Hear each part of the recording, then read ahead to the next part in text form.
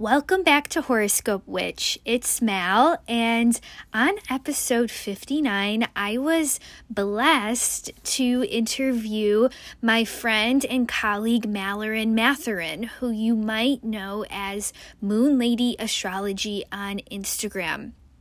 And just in case you don't know who Mallory is, she's a Hellenistic astrologer with over 20 years of experience, and she also identifies as an intuitive empath. She does energy healing. She's an astrological educator, writer, witch, medium, tarot reader. You name it, she does it. Mallory is so filled with wisdom and knowledge, and you'll hear this in the episode, but her great-grandmother actually got her a tarot deck when she was really, really young. So the metaphysics have been in her life for basically her whole life, and you can really tell because she just holds so much knowledge about both astrology and tarot. I actually had a astrology reading with Mallory sometime at the end of 2019 when I was visiting New York City, and I was looking and trying to find a astrologer when I was visiting, and I found Mal, and I was like, oh, I gotta have a reading with her because we have similar names, and we're like two astrologers named Mal, so we better meet each other. And Mallory has such a unique style when it comes to astrology because she does the astrology reading, but she also has such this deep intuition, and you can really feel spirit and the ancestors and our guides and gods and goddesses just being present within her sessions. So she'll talk about this too at some point in the interview, but Mallory is really something I love about her. She doesn't deny that psychic ability. She really lets it out, and it can be difficult. Some people don't realize that it can be difficult to blend intuitive and psychic knowing with astrology. It can be, sometimes people have this sort of either or mentality about it, but Mallory really, really does this amazing job at marrying the two together. And I knew I wanted to have Mallory on the show. I just didn't know what we should talk about. So I kind of sat on it for a while, and I was listening into spirit, and finally recently I realized, I was like, oh, I think me and Mal should talk about Venus. For some reason the planet Venus was really coming to me, and ironically we also, in this episode, kind of started to talk about different Venusian goddesses like Aphrodite, Isis, Ishtar, Inanna, and of course we get around to talking about Oshun. And then the ironic part is that today, September 8th, is the feast day of Oshun. So it really felt like Venus and Oshun were sort of following us with this episode, and it really did happen in spirit timing. So not only do we discuss the planetary meaning of Venus and the goddesses that we can associate with planet Venus, but Mallory also gives us a little astrological history lesson, which I think will be very helpful for any students of astrology out there who are listening. And also, something that was really interesting was Mallory mentions sort of the physical, chemical makeup of the planet Venus and how we can apply that to the astrological meaning of the planet. So it was, that part would really blew my mind. It was really interesting. And we sort of finished this episode with some of our own insights about Venus in the natal chart and what happens when Venus interacts or has aspects to other planets. So we start kind of talking about different planetary combinations with Venus that could show up in a natal chart. So, Venus and Pluto together, or Venus and Neptune together, and so on and so forth. So again, I think that part of the episode will be really helpful for those of you who are students of astrology and trying to take a closer look at your Venus in your own natal chart. So I really hope you enjoy this episode. I think you'll really get something out of it from a student's perspective, because Mallory is such a natural teacher, and she has so much wisdom to share. There are a few times in this episode where we mention Mallory's book on Hellenistic astrology, so definitely keep an eye out on Instagram for updates about that book. And besides that, you can find all of Mallory's information below in the show notes, and I hope you enjoy this episode, and I will talk to you all next time.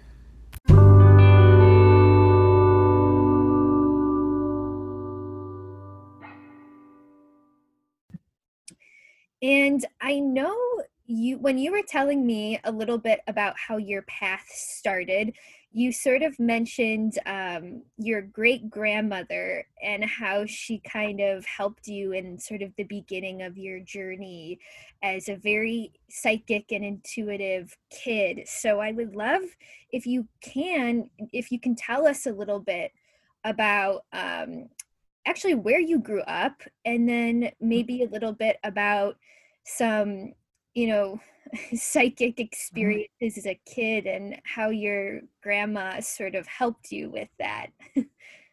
Yeah, sure. So I grew up in Brooklyn, in Flatbush. I kind of grew up in really, my grandmother and grandfather came from Trinidad, and they came over. My grandfather became an engineer. My grandmother became a nurse.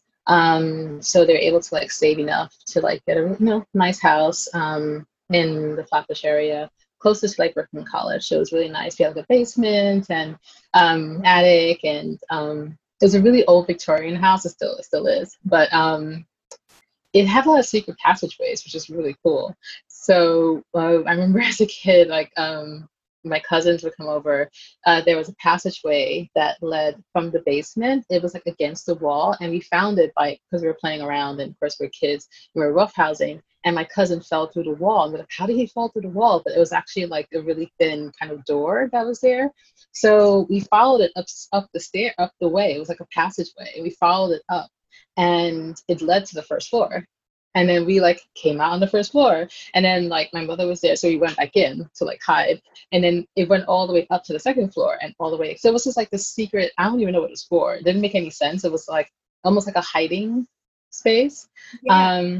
It was very cool. So stuff like that. I mean, it was that kind of house. It was really kind of old and lots of it. And even in the crawl space, I remember we found old newspapers from like the 1900s, and like items of clothing from whoever these people were. And things I wish that we kept it. Of course, I was like 6 or 7. I don't remember where it was, but yeah. I mean, it's still there technically, but it's all walled up because my family's like, yeah, we can't have you like shimmying through through crawl spaces in the house. That would be awkward. So yeah, I mean, it was really kind of. I think it was a very magical house, and yeah, I just used to.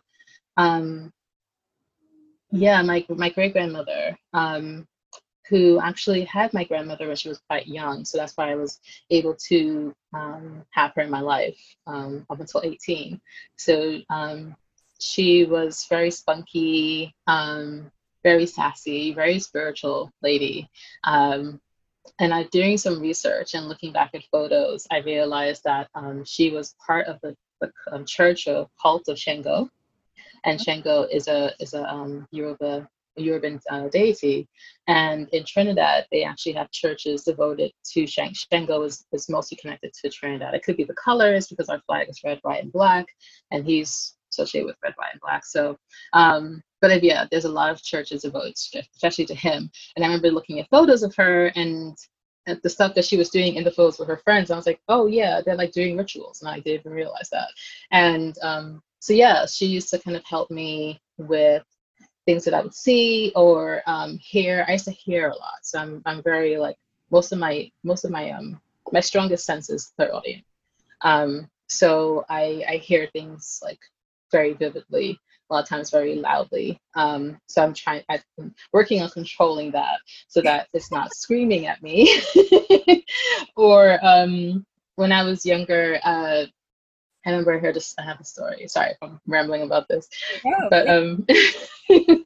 I remember I was about maybe 8 or 9, and my sister was about, I was about 10. My sister was about 7 or 8, and my brother was like still a baby, and we had just come home from school. So my great grandmother used to pick, no, she used to pick us up, but she didn't come that day. So we walked home. So it was like no big deal, and we showed up around maybe 4:30 or 5 o'clock. So we were at the very top of the stairs, and there's like a spiral that goes all the way down to the first floor. It's like 4 floors. You can look down and see who's there. So her routine was that we would come home from school if she didn't pick us up, and then she would come in like go grocery shopping with a cart, and then she would leave the cart right by the base because that was like the easiest way to her entryway, and then she would unpack her groceries. So that's how we knew she was home. So that day it was getting really late and she wasn't home yet. It was like 5:30, 6, and we didn't see or hear from her. And this was before cell phones. And so I'm waiting and I'm waiting till like normally she would call out to me. And she would my nickname was Lori. So she was calling me Lori. And I would hear it and I would know the way she would say it, the intonation and stuff. And I didn't hear it. And then just around 6 o'clock, I heard it. I heard the cart, what I thought was the cart.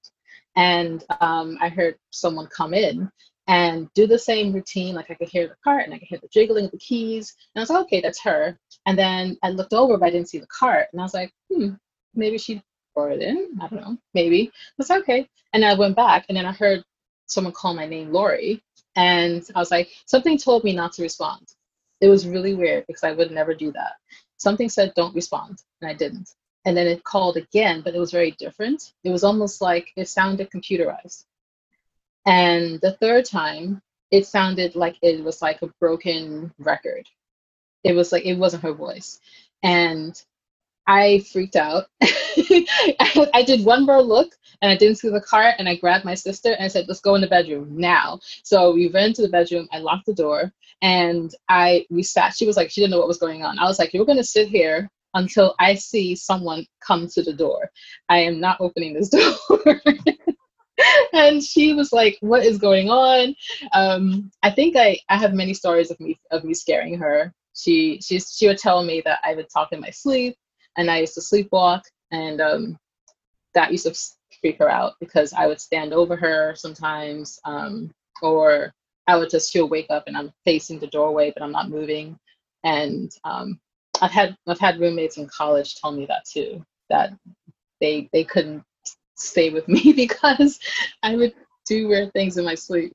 Wow, So that that is, and it's so funny because so many of us intuitives and witches and psychics and everything, we have these like vivid memories of being children and having these Mhm, like paranormal experiences, and mhm, they don't quite make sense until later in life. So, mhm, and then we start to put it together and realize like, well, maybe it wasn't really spirit trying to scare me. It was mhm. like them trying to sort of awaken me to my gift or whatnot.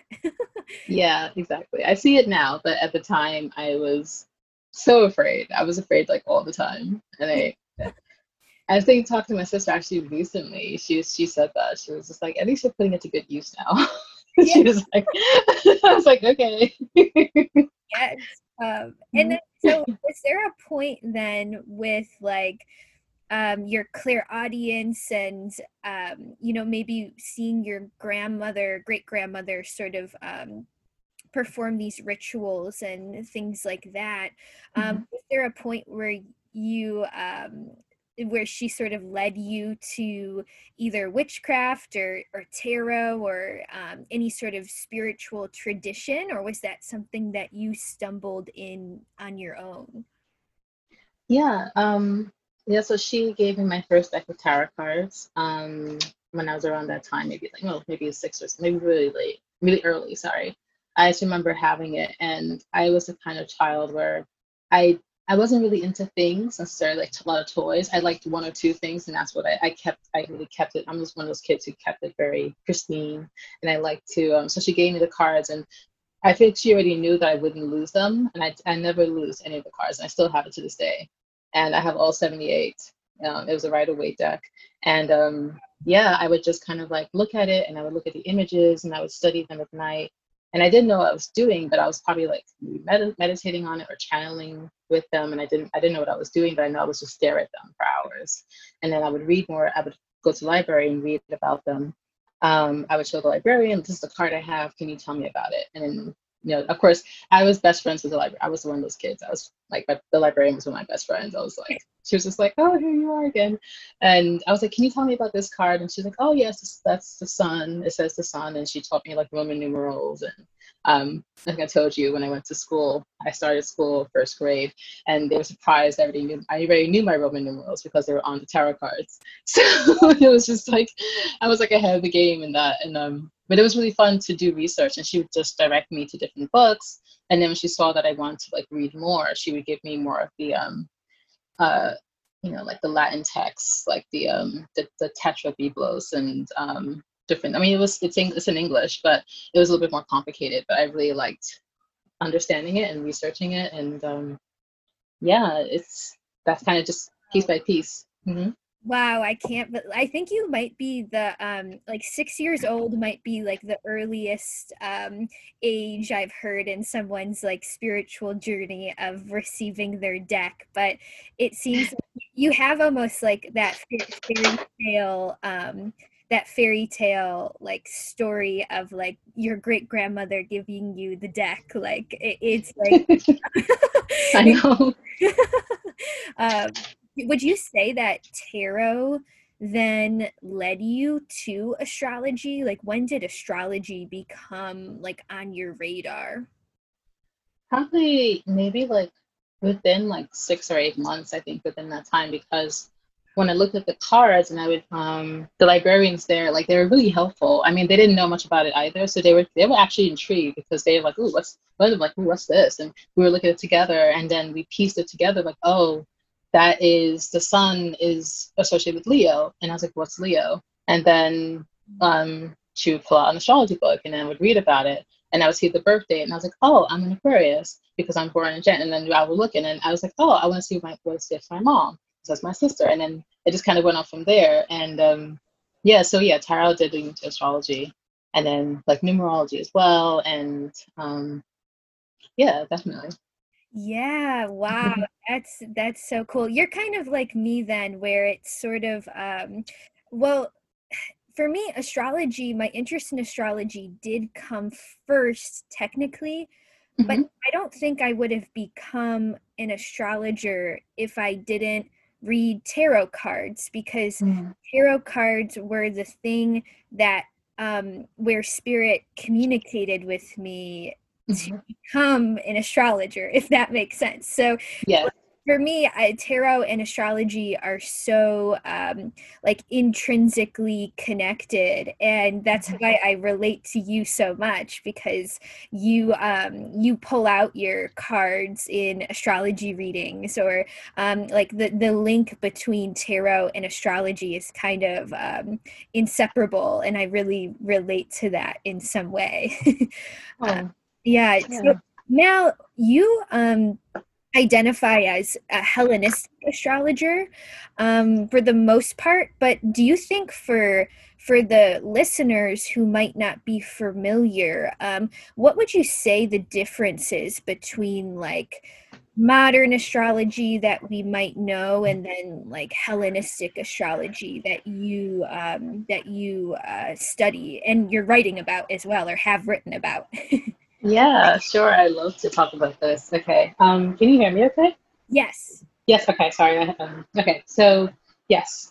So I consider myself to be a Hellenistic and intuitive astrologer. I kind of I want to give people a heads up just to let them know that yes, I am reading astrology, but I am also picking up things intuitively. So I think it's just kind of in transparency, a little bit of transparency, just letting people know, like, yeah, like maybe sometimes I have to have people go back to their chart and say, hey, what you said is not in that chart, or I didn't see it written down. But I was like, yeah, because I saw it, or I felt it, or your ancestor came in and told me that. So I kind of I let them know that sometimes the information that I get is not from completely the stars. So I would say like Hellenistic and intuitive in that sense. And then the Hellenistic difference, well, differences between Hellenistic and Western. Okay, so Hellenistic astrology, the origin of it starts in Greece. Well, it was popularized in Greece. It really started in Mesopotamia, which it would be like the Persian area kind of region. Also kind of like Saudi Arabia, Iran, Iraq, going down into Egypt. So that was, what was considered Persia. So it started there. And of course, everybody can add their own little thing. Egyptians added time clocks. They added like a 24-hour period. Even though sometimes they would go back to the 12-hour, that's quite confusing. Other cultures kind of brought in their own little facets. So the astrology that we know, Hellenistic astrology, well, not Western yet, but Hellenistic astrology was an amalgamation of all these different aspects from different cultures. So the Greeks at that point were really experiencing like it was a golden age, and they based their prosperity on the knowledge that they had. So they were very much into, as you know, like Greek philosophers. This is why we attribute philosophy to Greeks, because they glorified knowledge, and they saw actually astrology was seen as a higher science than astronomy. Right? Astronomy was just a gateway to astrology. Many leaders had their own astrologers. You have the oracles of Delphi as well, who warned many, who had many prophecies fulfilled.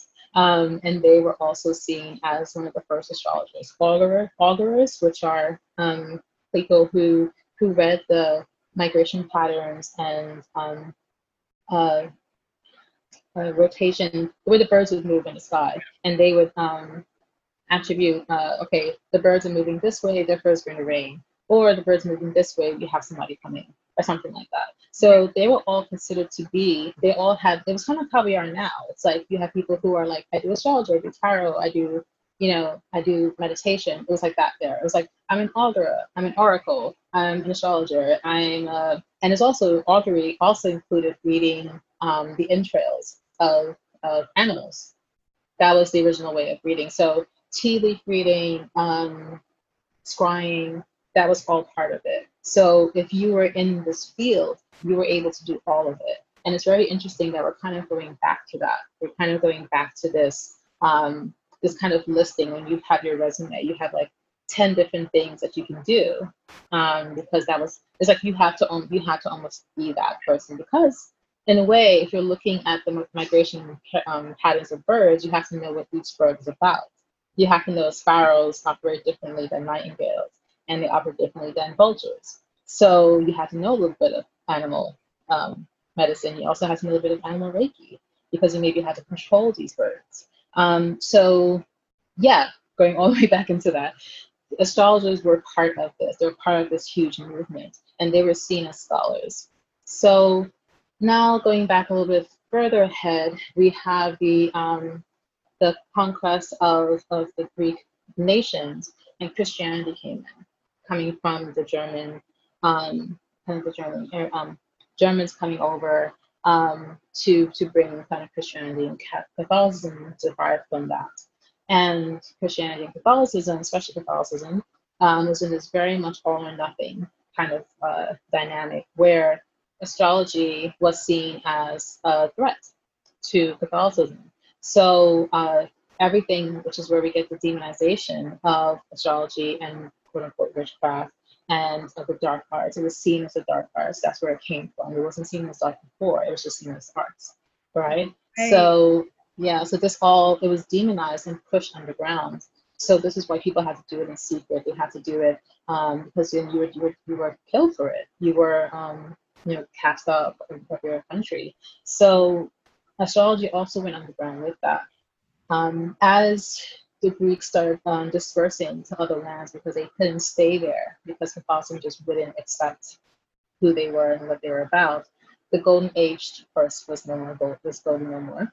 And astrology, the idea of Hellenistic astrology went to India from there. And actually, Vedic astrology is probably maybe the one the closest to Hellenistic astrology, actually, because they use a lot of similar techniques, but not completely all of them, which is where it kind of gets a little bit different. Vedic astrologers also implement a lot of Indian deities as well. So, and also the sutras and yoga, like that's not Hellenistic. So Vedic astrology became its own thing, but it is probably the closest. From there, it went underground again, and it resurged. We had a resurgence in during the Enlightenment period, as well as when kind of in the early 1900s, kind of when there was like a surgence of like spiritual work, psychic work coming back, mediums, that was a thing. But it was hard because many people capitalized on this and were false prophets. They were false mediums. They were doing scams. So that was as well took away from the viability of this work and what people were actually doing and actually the talents of people. So now then we came into Western astrology, which it came to first England and the UK, and it came to the US. And we followed very much the Grecian calendar system in terms of 12 months rather than using different calendars that we use 24 hours or 13 months. And that goes a little bit, gets a bit complicated. So we stuck to the 12 signs. We also stuck as well to using the like Neptune tropical and sidereal. That's always been a debate. Vedic astrology normally uses sidereal. And so yeah, it became its own thing as well, similar to Vedic astrology. Western astrology is a little bit different, but it is some of the same. Kind of run a little bit into the history of it. Well, I think that's important though, because I think that's what we miss. And probably, when I was first getting into astrology, I think what I really missed was the history. And it wasn't until, like later in my astrological studies, really recently taking a Hellenistic course where I really realized how important it is to like contextualize the history of where all of the ideas came from, and I think it's important that even if someone is all over being like the Western modern astrologer, I think even then it's still important to not forget the history and not forget that like modern Western astrology does come from the Hellenistic tradition. So it's almost like studying how to make spaghetti, but then no one tells you it's like from Italy or something. So like you have to like learn like what was going on in Italy. Why did they develop to like really get it? Does that make sense? Yeah. No, definitely, definitely. And I feel that is also why I'm kind of really intense on bringing back Hellenistic astrology. Like I love Chris Brennan, Judith Hall. There's a lot of people who are very much involved in Hellenistic astrology. I remember reading their books, and their books are about this thick. Right? Yeah. And I mean, I would digest it, but it was always so much. And I was just like, oh my gosh, this is a lot. So this is what that book was about. My book that I wrote, Hellenistic Astrology for Beginners, because it's very, very thin. You can like 135 pages. You can like read it over a weekend. And I just pretty much take a lot of the ideas and the history and condense it into like a bite-sized package, because I feel it's so important. I mean, so many people are into astrology now, but I really want them to get the context behind it, because yes, you can make a meme about it. Yes, you can, create posts and that sort of thing, but you have to really understand what does Aries mean? What does this constellation? What is this constellation about? There's a reason why everything fits into place. Hellenistic astrology does answer a lot of those questions. I'm sure, as you know, you're taking a course, because we use places rather than houses. And with the places, this is the original kind of system or even say the ninth house is the place of God. You know, anything placed in that ninth house, which is the house of Sagittarius, which of course correlates. It does a lot of correlation here. But the places are all very different. They're very much into, which I mean, the one thing I do say about Hellenistic, they do have a very good or bad dynamic about them. It's like it's very binary. This kind of dichotomy, like it has to be good, bad, you know, benefit, malefic. You know, it's like, oh, come on, like let's kind of loosen up a little bit. So that's the kind of I would like to, you know, create a looser structure so that it's not very, you know, this is how it is, and that's the only way to be. So yeah, even the locks are really interesting. Have you gotten to the point of locks yet? Okay, I haven't gotten to the lots yet, but Mhm. you know, my first astrology teacher gave me a very brief understanding of the lots, but I'm excited to dive into it. And I was wondering, you know, since we kind of wanted to go into talking about Venus, and I know the Hellenistic astrologers would have considered Venus to be a malefic planet, or sorry, a benefic planet. Mhm. So quote unquote good planet. What did the Hellenistic astrologers, or how did they see Venus in your eyes? Yeah, sure. So okay, so going a little far back, so they called Venus Aphrodite. Right. They connected her to Aphrodite, which is goddess of beauty, goddess of desire, love, of course, but also the Babylonian context when we think about when we're going back further. Remember, Greek Hellenistic astrology is a mixture of different aspects. So we're taking into account Egyptian methods, taking into account Babylonian or Mesopotamian aspects as well as Greek. So the Babylonians saw Venus as Ishtar or Inanna, and of course Inanna is the goddess of spring, right? So again, we have more ideas and more connections to what Venus is actually about. She is about birth. She is about something, you know, things growing. She's the maiden energy. If you think about the maiden, as there's birth, is also death, right? And I think that's the other part that is also missing with Venus. It's the fact that yes, you know, she does rule, you know, beauty and music and, you know, crafts and sewing and embroidery, but she's also the planet itself is very volcanic. It's hot. It's one of the hottest planets. It's blue. It looks serene. Again, because we're thinking about colors the way we feel them. We see blue and we think of cool and we think of calm and placid and nice. But actually, Venus is one of the most volatile planets in the solar system.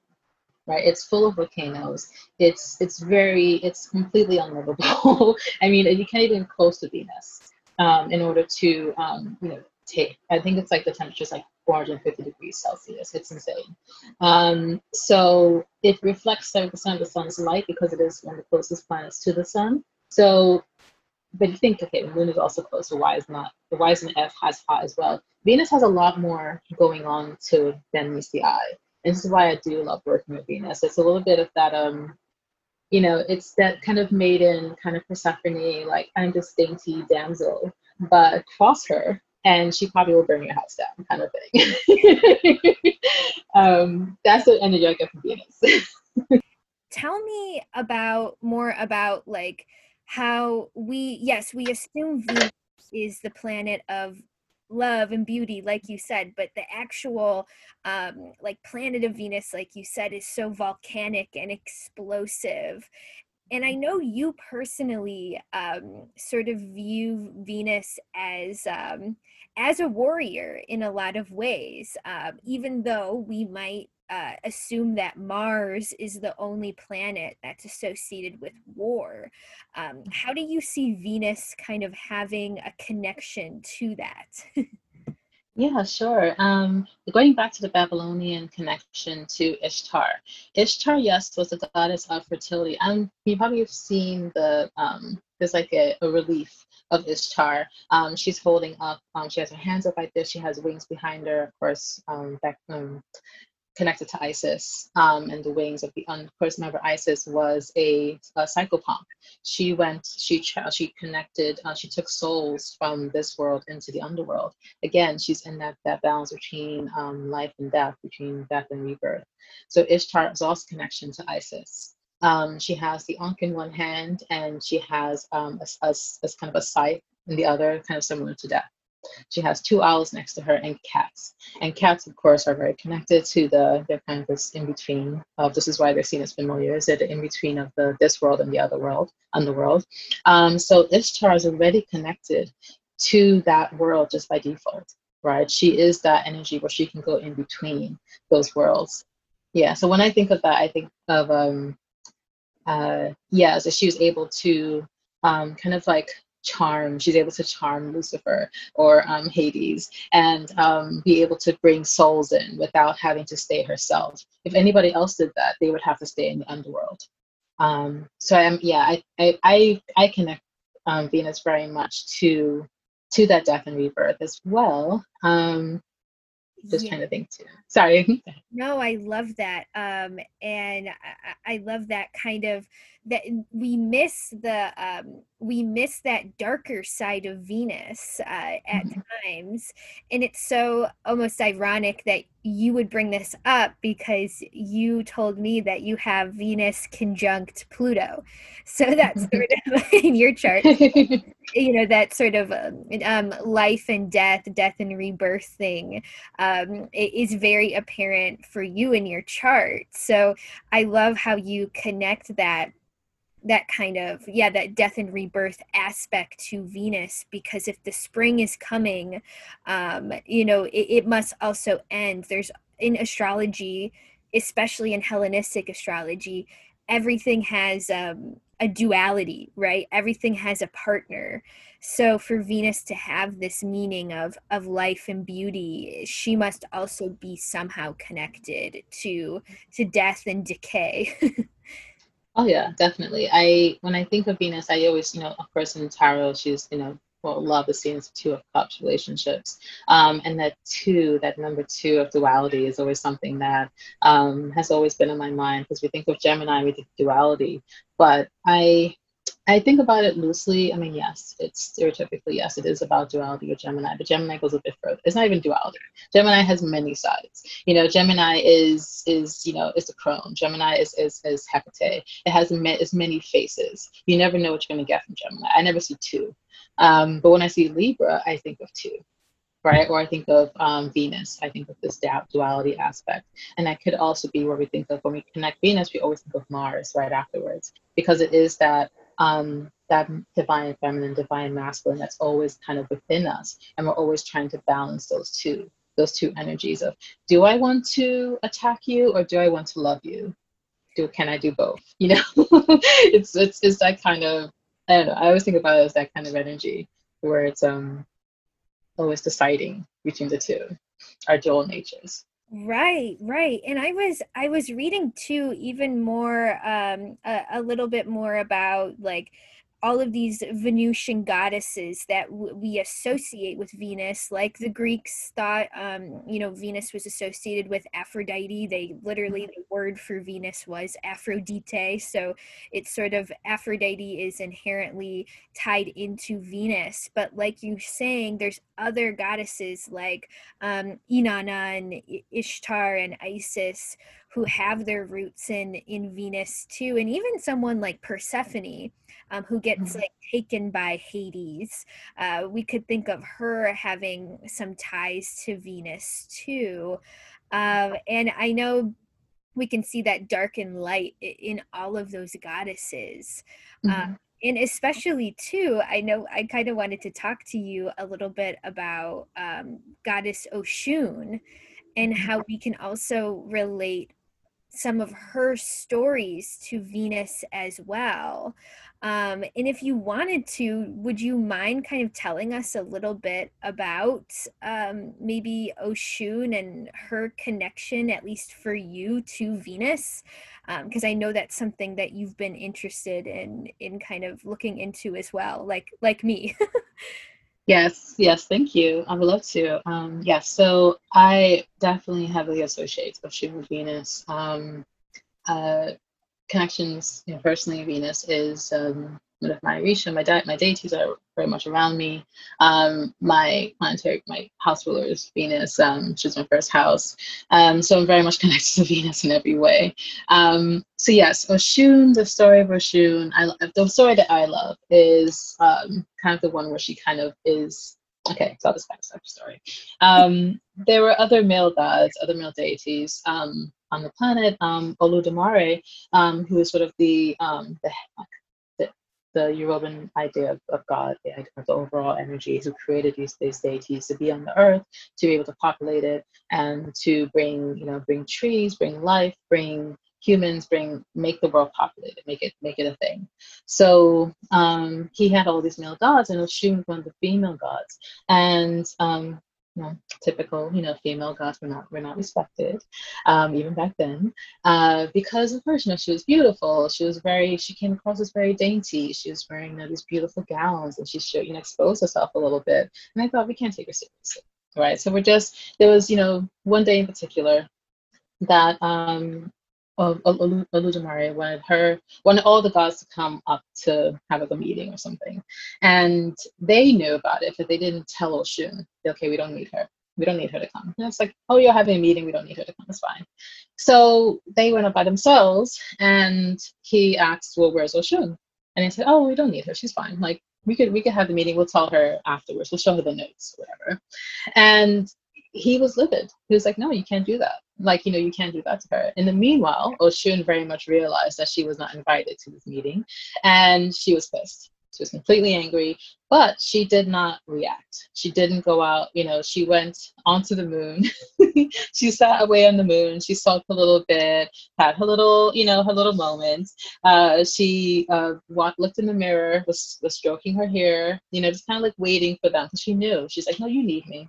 You need me, and you'll see how much you need me. So she took away all of her energy from the world, which is joy, which is life, which is that springtime, birth. So nothing was growing, nothing, the rivers were not flowing, there was nothing happening. So people couldn't farm, people couldn't live, they couldn't exist. And they started complaining. They're very upset. So the gods had to go and apologize to Oshun. Only thing she said, she accepted an apology, but she said, don't let it happen again. And it's very much that energy, that strength of, and she was, after that she was fine. She brought everything back to normal. There's that, that need for that respect, and she gives it to them, and her mind is like, well, why am I not getting it back? And just because I'm a woman, because of what I represent of beauty and likeness and joy, it's almost, when people take your kindness for weakness, or if they see you're smiling or too happy, it's okay, something must be wrong. Like, what's wrong with you? It's that kind of energy. Yeah, so I very much connect with that story in particular. There are a few others, but that's the one that I really love, connecting to Oshun. And how do you relate that story then back to Venus? Does it kind of go hand in hand with like Venus having a bit of a darker side, I guess? Yeah, definitely. And it also shows her strength as well. There is another story. I mean, there's so many stories with the gods, the deities, but Venus is also, Ocean is also connected to the vulture and the peacock. And there's another story as well where believe they had to kind of like fly close to the sun, or something had to be collected as close to the sun, and no one wanted to go because that meant death. You'd get burned to death. So she transformed herself into a peacock and flew as close as she could, and she was able to retrieve the item. But in the meantime, all of her feathers were burned. So it's very much like she, yes, okay, she gives off this very beautiful peacock energy, but when it comes down to it, like, she's just like, I'm here to do a job. Like, I can do it. I don't care if I get burned to a crisp. It's that, again, that warrior energy where she doesn't have to like literally fight anybody. In that instance, it is just her standing up for herself. It is just her kind of allowing, people like, you're going to realize how much power I have. I don't have to tell you how much power I have. You already know. Especially with the peacock, it's like, she was able to sacrifice her beauty, which is supposed to be her crowning glory, which it is. But she's showing that she has a lot more, a lot of grit to her. So when I think of Venus, and again, talking about that idea of love, but also about war, it's not war in the Mars sense. It's war in the sense of, yes, like there's strength and there's power, but it's very much, it's like a raging river. The river can be very soft and very gentle, like a trickle, but it can also be like a water of rapids, where you take your boat down and there are rocks and jagged pieces. You don't want to get thrown into that. um, which of course, Oshun does rule the rivers as well. So every time I think of her, I think of that energy. And I try to impart that in my life as well. Right. You know what that reminds me of, like, is the that kind of that softer strength that you're talking Mhm. about with Venus, the sort of yeah, almost like it's not the fiery battling warrior that Mars is, but it's more of like a strategic kind of a sort of way of fighting I think Venus can sort of have. And it reminds me of the tarot, how Venus is represented in the Empress, as I'm sure you know, and we see this like beautiful woman with like this beautiful dress, and she looks so mothery and nurturing, and just like, yeah, she looks very much like the epitome of Venus. Yet, the two signs that are associated with Venus, Libra and Taurus, in the tarot, Libra is the Justice card and Taurus is the Hierophant card. So it's almost like, wait a second, like how does this Empress beautiful mothering nurturing card, what the heck does that have to do with justice and the Hierophant? Like, how Mhm. are those cards really linked astrologically? But I think it goes back to what you said. We can't have like the harmony and the balance and the love and the nurturing of the Empress without also maybe the justice carrying vibes of the Justice card, I guess, Mhm. or even the focus on beliefs, and maybe even our sort of conditioned beliefs around receiving Mhm. love or desire, or even expressing sexuality or sensuality, those kind of lessons we might learn in the Hierophant. So we can kind of Mhm. see how it's all connected. Yeah, very much. I love those. And you bring up those cards, and I always see those cards as so strong. And like, actually, it's interesting because a lot of people, when I'm reading people, they get afraid when they see death. I'm like, death is nothing. Are you kidding me? Like, be afraid of the Hierophant. Like, be afraid of justice. You see, she's carrying that big sword. Like, come on. Like, are you kidding me? She's weighing your heart and your brain. She's like she's waiting. Everything is cold logic. She's the Queen of Swords. So there is no talking. She's weighing it. She's pure fact. So it's like there is no talking. I mean, yes, death, you can maybe come in. Yeah, death is coming. Death is coming. But it's like I get more of a stronger vibe from the Hierophant and Justice, to be honest. When I see that, I'm like, ooh, oh my gosh. Right, right. So definitely, Yeah. I would agree with you. Yeah. So Mhm. it's sort of, yeah, or even like the blunt force of like the Tower card associated with Mars. It's funny how, yeah, the other Venusian cards like Justice or the Hierophant can sometimes be as heavy, if not heavier, than those Mhm. like classic scary cards, I call them with my students, like the scary card Yeah. tarot, having quotations around that, because no card is really inherently good or bad. It just is what it is. But yeah, so, well, I want to know, Mal, a little bit more about your personal relationship with Oshun. Was there ever a time in your life when you felt like Oshun was with you through a big transition, or sort of like a death of sorts in your own life, whether it be like of an old identity, or whatever it may be, if that's not too personal to ask? That's okay. Thank you. Um, yeah, I mean, I'm seeing more and more as I go deeper into this work that she's always been there, and she's always been kind of watching over me and kind of uh, pushing me to, especially when I react in a very, I have Venus opposition Mars in my natal chart. So I feel like I'm always trying to find that balance between that masculine, feminine energy, like how loud do I speak? Or maybe I don't speak loud enough. It's always this back and forth. And I feel like, I'm feeling more of a balanced energy at the moment. I think this is that time where maybe she's very much in my life, very present. But yeah, I mean, when I came back, I lived in England for 12 years. And when I came back here about almost 2 years ago, I would see sunflowers everywhere, all over. I mean, just rampant. And just even like the images of bees, and like a bee would land on me and it wouldn't sting me. And like, just I love sweet things to be with. I'm very much a sweet person. But yeah, just I used to come and crave. I'm a coffee person by nature, but I was craving tea with honey, which I hadn't had since I was a child. And especially in England, you always have tea with milk. It wasn't Honey wasn't really a thing. So it was, yeah, it was like she just kept preparing, and I just knew she was around. I knew I had to like keep working with her. And yeah, we talked about this before too. I mean, you brought it to my attention, which I didn't actually, a surprise, I didn't realize it. But my book comes out on the day of Oshun's Day, which is September 8th.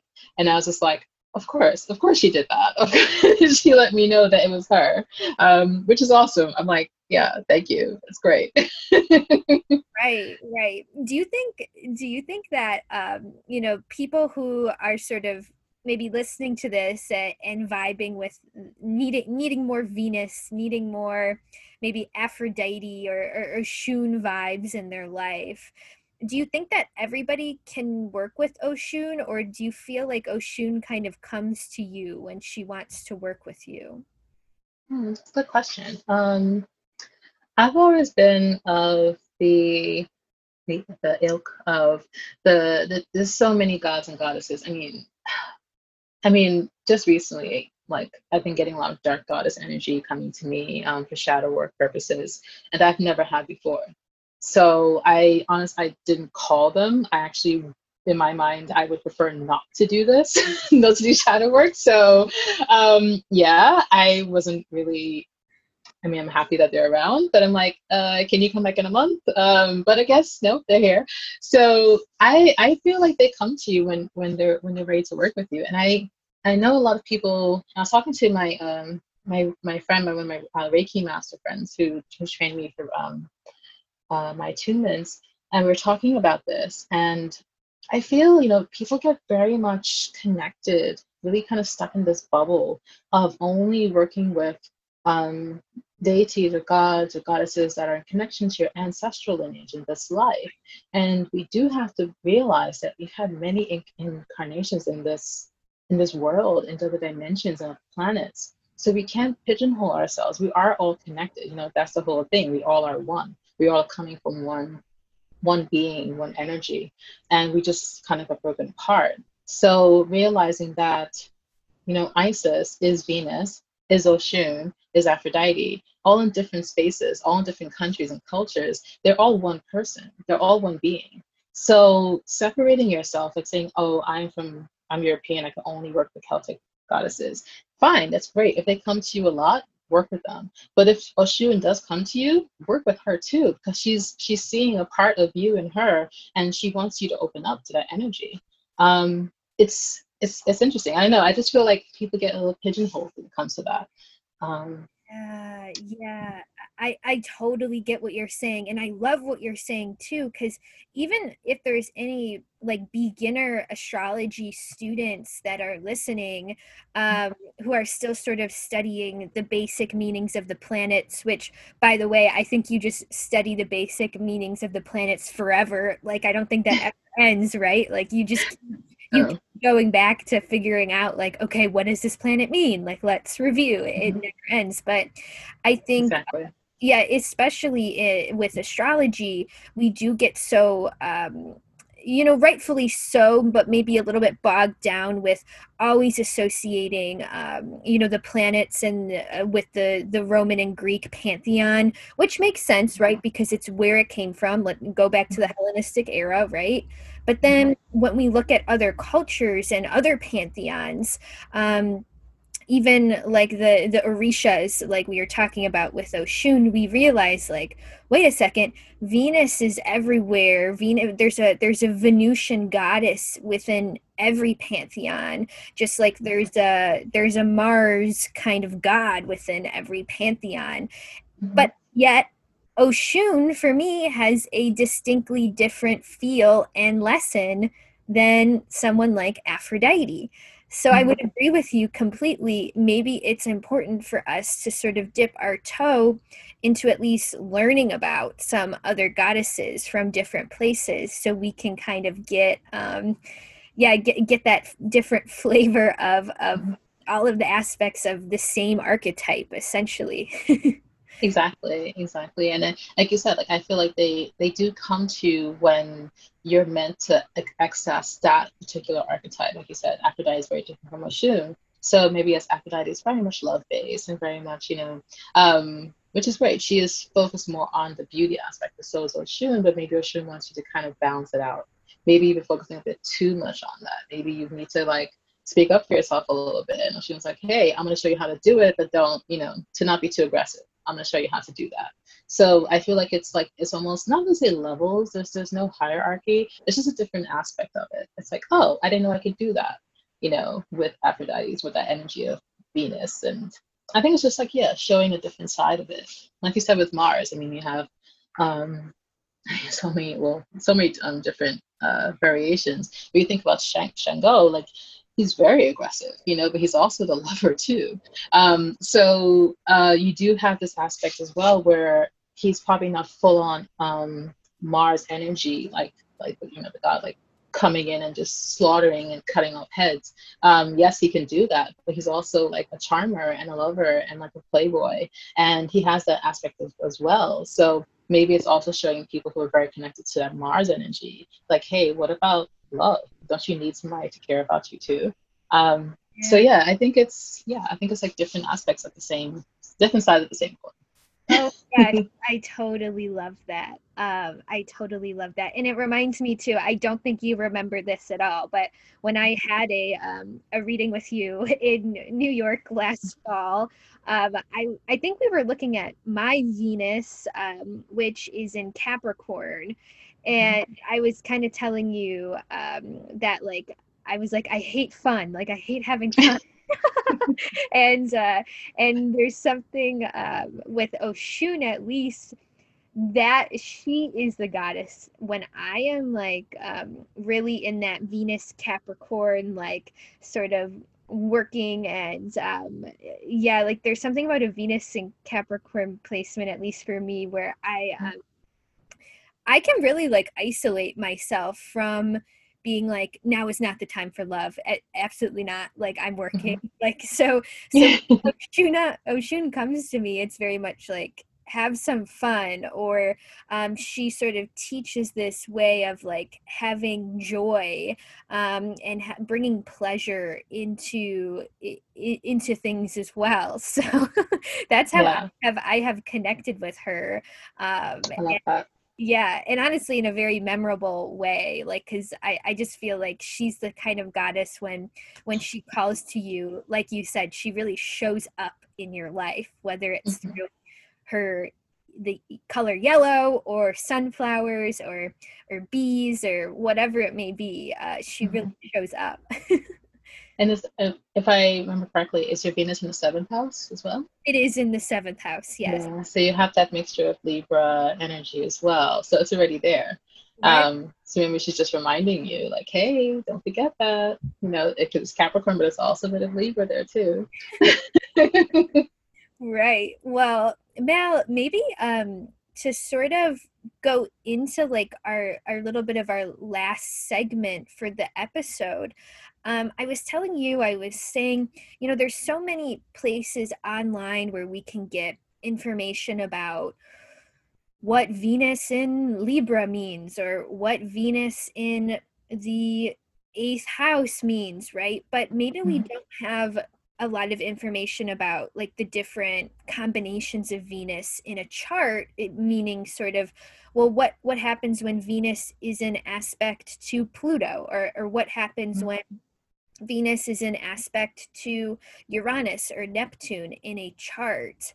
Mhm. So maybe we could talk a little bit about, of course, not each aspect, because that would probably take forever to go through Venus square Neptune, Venus trine Neptune, Venus, we won't Goes go. on forever. Right, we won't go that in depth. But maybe we could talk about Venus in combination with each planet and sort of the high vibe and the lower kind of shadow side it could bring to someone's chart. And then whoever is listening, they can kind of go and sort of check to see like, what is Venus doing in my chart? What aspects is Venus making to the other planets? Does that sound good?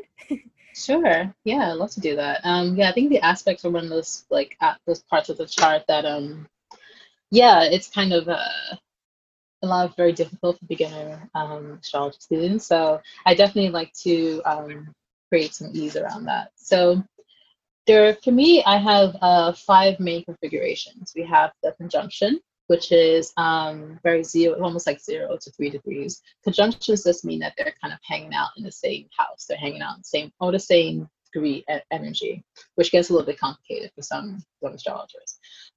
Hexagon is also sextile, as I'm going back to the Hellenistic name for it. And this is a 60-degree energy. This is when two signs are separated apart by two signs.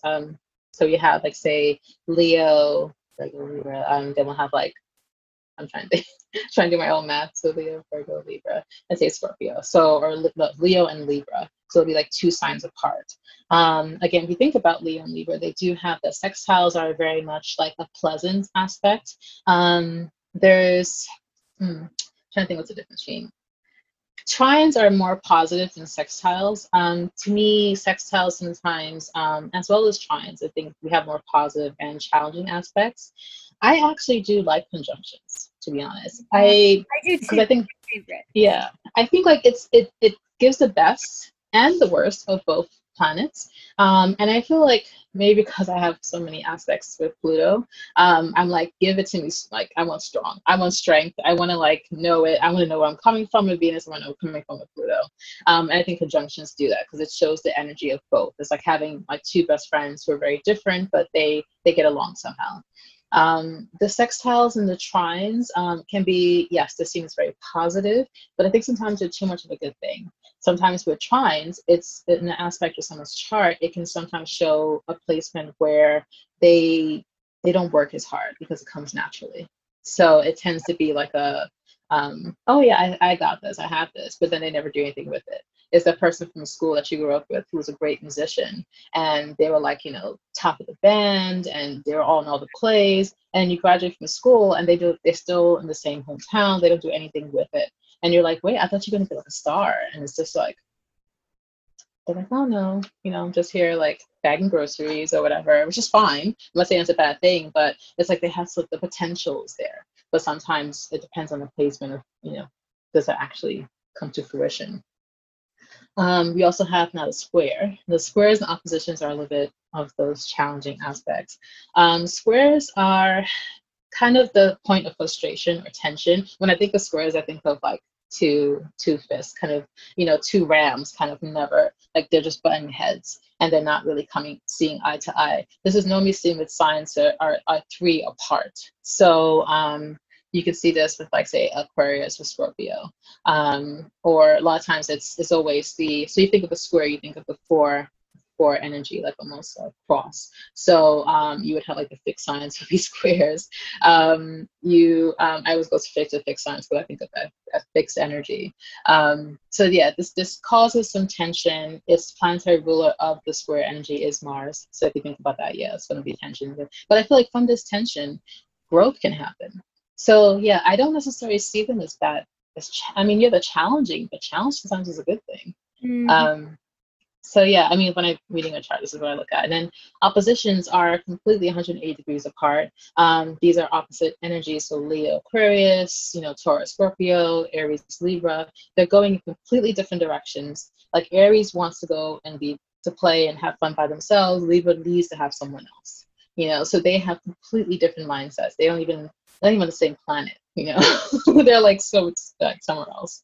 So yes, that's sorry, I went up a little bit, but those are when I see the configurations, this is what I think of the five major aspects. Yeah, totally. That's how in similar ways, think about the aspects, and especially the conjunction, because usually we think of, well, the conjunction is a hard aspect, but I kind of think of it in the same way as you. Like I think it's kind of a good thing most of the time. I mean, it depends the combination, but it's like the two planets kind of become one, and I think it's kind of cool. So, well, that's kind of a good review of the aspects, and maybe we could go backwards. So for Mhm, you, when Venus and, let's start with Pluto, so when mhm. Venus and Pluto get together in a natal chart in whatever way, what is sort of like the high vibe and the shadow side in your eyes? Okay, so the high vibe, when we have Venus, we have planets of love, connection, fertility, growth, joy, whatever. And then you have Pluto as well, which is similar energy. I won't say similar, but it's very attractive. It's very sensual, very magnetic.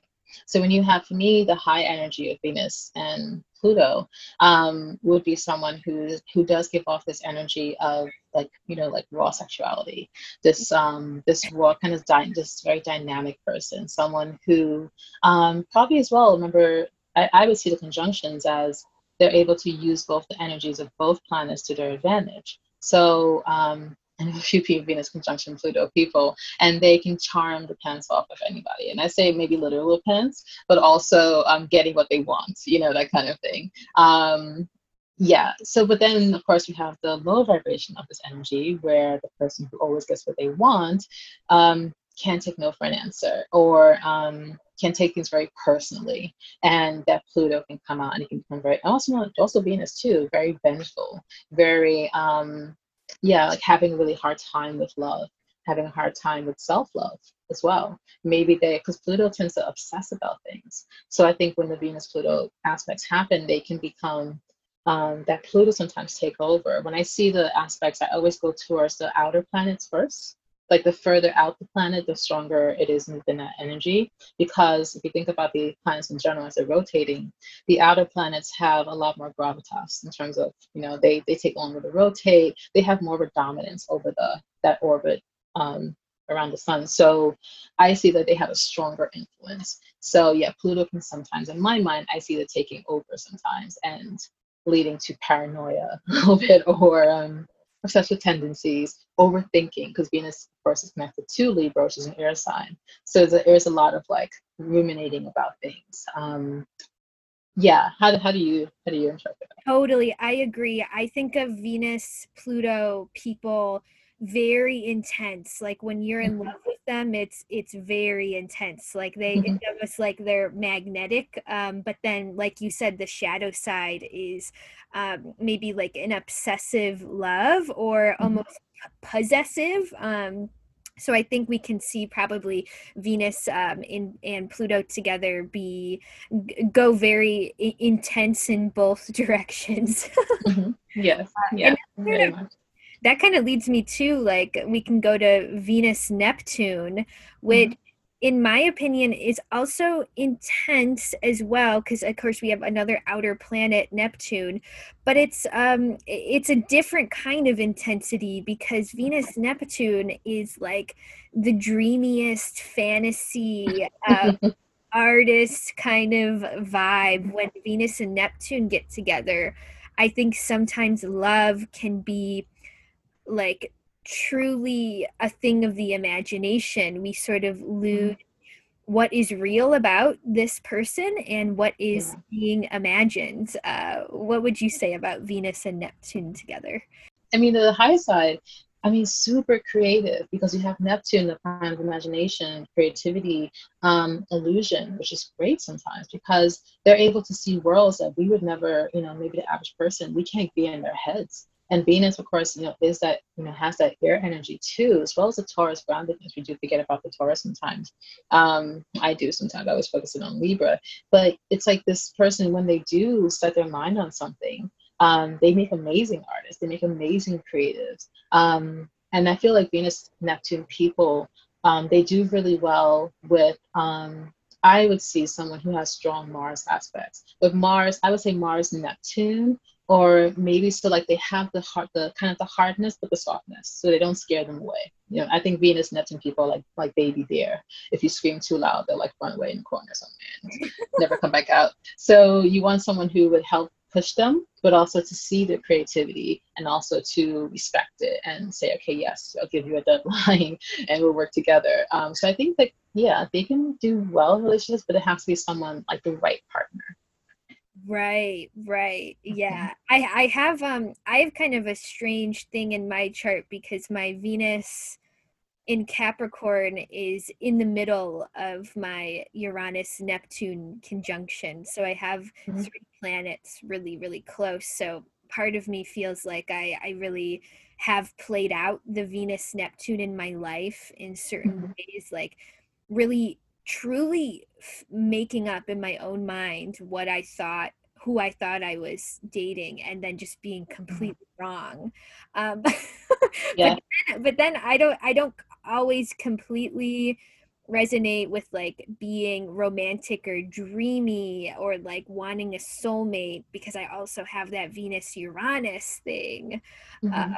but yeah, maybe in that way we could move on to what happens when Venus Uranus kind of get together and they're making aspects in the natal chart. What kind of person do you think that kind of makes? Yeah, I think, and I was going to go back to your placement. I feel like, as you know, like our astrology chart, our birth chart is a map. You know, we've chosen these placements, and I honestly do feel like you chose Capricorn to really ground you and help you with love. Um, I'm just, and it'll get too personal, but I am getting like, I think we might talk about this in our reading, but I do feel the image is that you do have some past life connections with being like, betrayed by love, or again, the illusion has been there. So you do have some aspects I feel in your chart that are there to help you with that and to help you to ground you. They don't, it's not that they don't want you to experience love, but like on a level where you're getting something as well as they are. Um, Yeah, yeah. that Mhm. totally resonates. Yeah, for sure. Sorry, I just wanted to say, I was like, I just got that little message about that. But I like it. I like so yeah, so Venus and Uranus people, very much intriguing, this kind of mysterious energy, because Aquarius energy, which is connected to Uranus, can be very mysterious. It can be very aloof, which some people might read as like the loner, like, ooh, they're such a loner, I wonder what they're about. So they do have this kind of intriguing energy about them. But they're also, you know, maybe giving, I always get mixed messages from these kind of people where they give off this intriguing kind of energy of, you know, maybe they send you like long text and they call and they want to hear all your stories and they come pick you up from the airport and you know they do the things that you're like, oh wow, this person must really care about me, they must really like me, and then you meet their girlfriend and it. you're like, wait a minute, what's going on right now? I'm like, oh wait, you didn't know? Yeah, we've been together for like 5 years. Like, you're like, wait, but I thought we were, but okay. So I get this vibe sometimes of like a little misleading, but also too, I think that this kind of person has a hard time connecting with love, because you know Uranus is a little bit unpredictable, and it's like, you know, I feel they have those mixed messages within themselves. To be honest, where yeah, I think there's, yeah, this kind of this fear of compromise, this fear of kind of being taken advantage of or being vulnerable, or losing themselves in a partnership that I feel is always kind of there. Yeah, Right. yeah. How do you see that?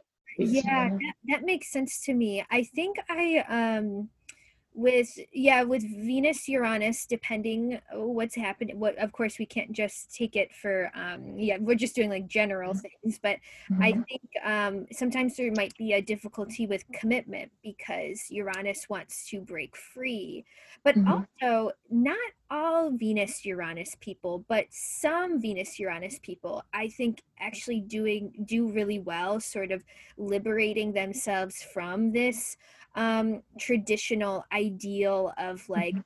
marriage and partnership. Like I think some Venus Uranus people may discover I'm polyamorous or I Mhm. don't do well in this sort of yeah, like that traditional monogamy. Maybe there's a different kind of relationship that would be better for me.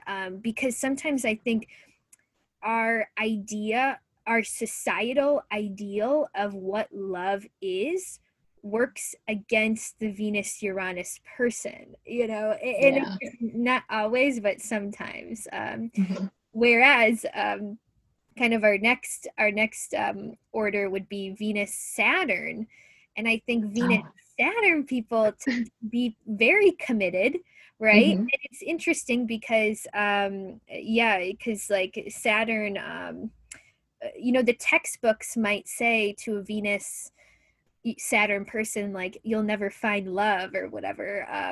And I just don't I think it's know. true. I think it's kind of sad because I think Venus Saturn people are some of the most committed people, actually. They really want that, like, traditional, like, I have my partner kind of thing. What do you think? Yeah, I love that.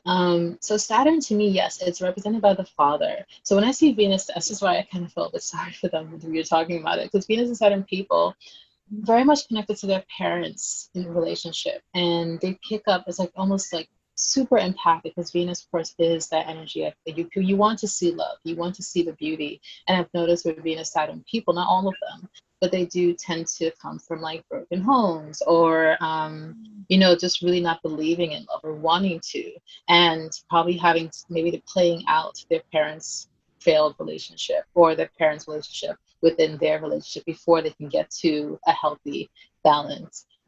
There's a lot of like, yeah, parental childhood wound stuff coming up with Venus and Saturn. I was to also see people with this placement, yeah, trying to find someone to take care of them and to nurture them, possibly the way that they didn't have get nurtured in childhood. Um, and my heart breaks for that. I'm just like, oh my gosh. But I know this is part of the process, because of course, in the long run, what they're learning is that actually they don't need a partner to do this. They can do it themselves, and that's like the bigger lesson. But I feel like this is a very like intense placement Totally for agree. that. Mhm. I agree. Yeah, that kind of idea of yeah, that idea that like a Venus Saturn person may have not seen true love growing up, or like even if, let's say, their parents are married, but let's say their parents aren't particularly affectionate or romantic, there could have been this understanding that like love is cold or transactional. So I think with Venus Saturn, it can be like a lesson about really learning how to be vulnerable, but also and to also be kind of yeah, to just yeah, to learn to be in love, I guess, is the Venus Yeah. Saturn person. Yeah, and maybe we'll finish too with, yeah, we'll finish with the Venus Mars combination. So I know you Yes. you have this, so let's, This yeah, is talk about that. this is my bag. So yeah, definitely really finding it hard to blend those two. It's really interesting because I looking back at previous relationships, I tend to attract Venus Saturn people, and I find it very interesting because what happens, it's like it triggers in me this either fight or flight kind of energy where I feel like I want to pick between the two genders. I have to be either the woman and like be taken care of, and I want to have that energy, or I have a hard time and I want them to step up and be like, it's very interesting, and I feel like this is that Venus Mars dynamic that happens, and I'm like, I feel like I have to pick one, and Ah, um I'm learning that again, like I have both within me. I don't need to go outside of myself to find this other path. Um, and because of Mars, I can be very aggressive in regards to that. But also very aggressively like, screw this, I'm not into love. Like I don't need it. Um, it's a very interesting, yeah, I have to like do oh, more shadow work on this. I haven't thought about it that way, but it's true. Yeah, Venus, Mars people might have this sort of like crisis of like the gender role, like Mhm. who am I in the relationship, and do any of these gender roles even work for me, or do I have to sort of find my own way, and how do I balance each? Yeah, this is a hard one. And it's also like there's a lot of love and hate with my relationships. Like I felt this too, and I really it's really hard for me to admit this, but like yeah, there are times where like I when I truly like love a partner, and I hate them at the same time. I'm just like I don't know, and I'm just like, well, what do I want? Like I feel really I see it happening, which is because I know my placement, so I see it happening in front of me, and I just can't stop it. And I'm just like, yeah, I kind of like. I don't know. It's really interesting, and like I haven't encountered someone who also has this placement. I don't even think we could be in the same room, to be honest. So I don't even know if that can happen. But yeah, it's an interesting dynamic. I'm trying to think. Even like the trine sextile. And yeah, I think it's probably better if it was in the trine and sextile, even though like it was kind of saying. I think it does kind of give a certain kind of charm and grace with this energy. And they kind of like okay, they get along a bit better with people, a bit more creative.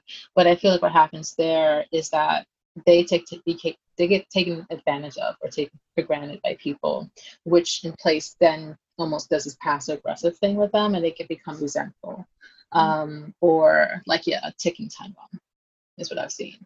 Yeah. Um, yeah, so I don't Yeah, know. wow. Well, I'm sure we've given our listeners a lot to think about of their chart. And thank you so much for all of your insights into Venus and the natal chart, and teaching us, giving us a little crash course in the history of astrology. Mal, do you want to just kind of shout out your like website and Instagram and all of that stuff? I'll definitely put it in the show notes, but just so people know kind of where to find you. Sure. Thank you so much for having me. This is so fun. I could talk about astrology all day. So my website, still working on that, but it should be complete by the time we post this. So it's just www.moonladyastrology.com. My Instagram is at moonladyastrology.com. And you can also find me. Instagram's probably the best way. My email is, should I give my email? Is that, I can yeah? definitely put it down in the show notes. Yeah. So Yeah. in Yeah. case anybody wants to contact you about your book or a reading Mhm. or anything like that, we'll have all the information down there. Yeah. And then the book release date. What is the book called, Mal? Sure. It's called Hellenistic Astrology for Beginners. And yeah. The world needs that book. So I am so glad, because I'm like you said, I know Mhm. we're in a podcast, but if Mhm. you look at any Hellenistic astrology book, they're usually like 500 pages long. So, I know, and like really dense, yeah, like right. wording. Oh my gosh. Yeah. We need Hellenistic astrology for beginners. So we'll definitely Yeah. put that down somewhere in the show notes too. I can't wait to Mhm. read it. And yeah, Thank I hope you you. have a wonderful rest of your day. Thank you so much for being Thank a guest you. here. Thank you so much, Molly. Thank you so much for having me. This is so much fun.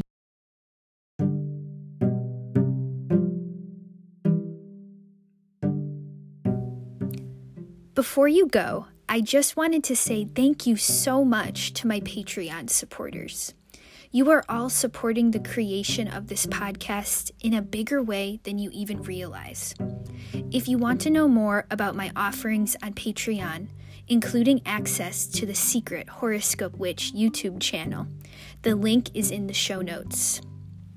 I am a professional astrologer, tarot reader, Reiki practitioner, and psychic intuitive.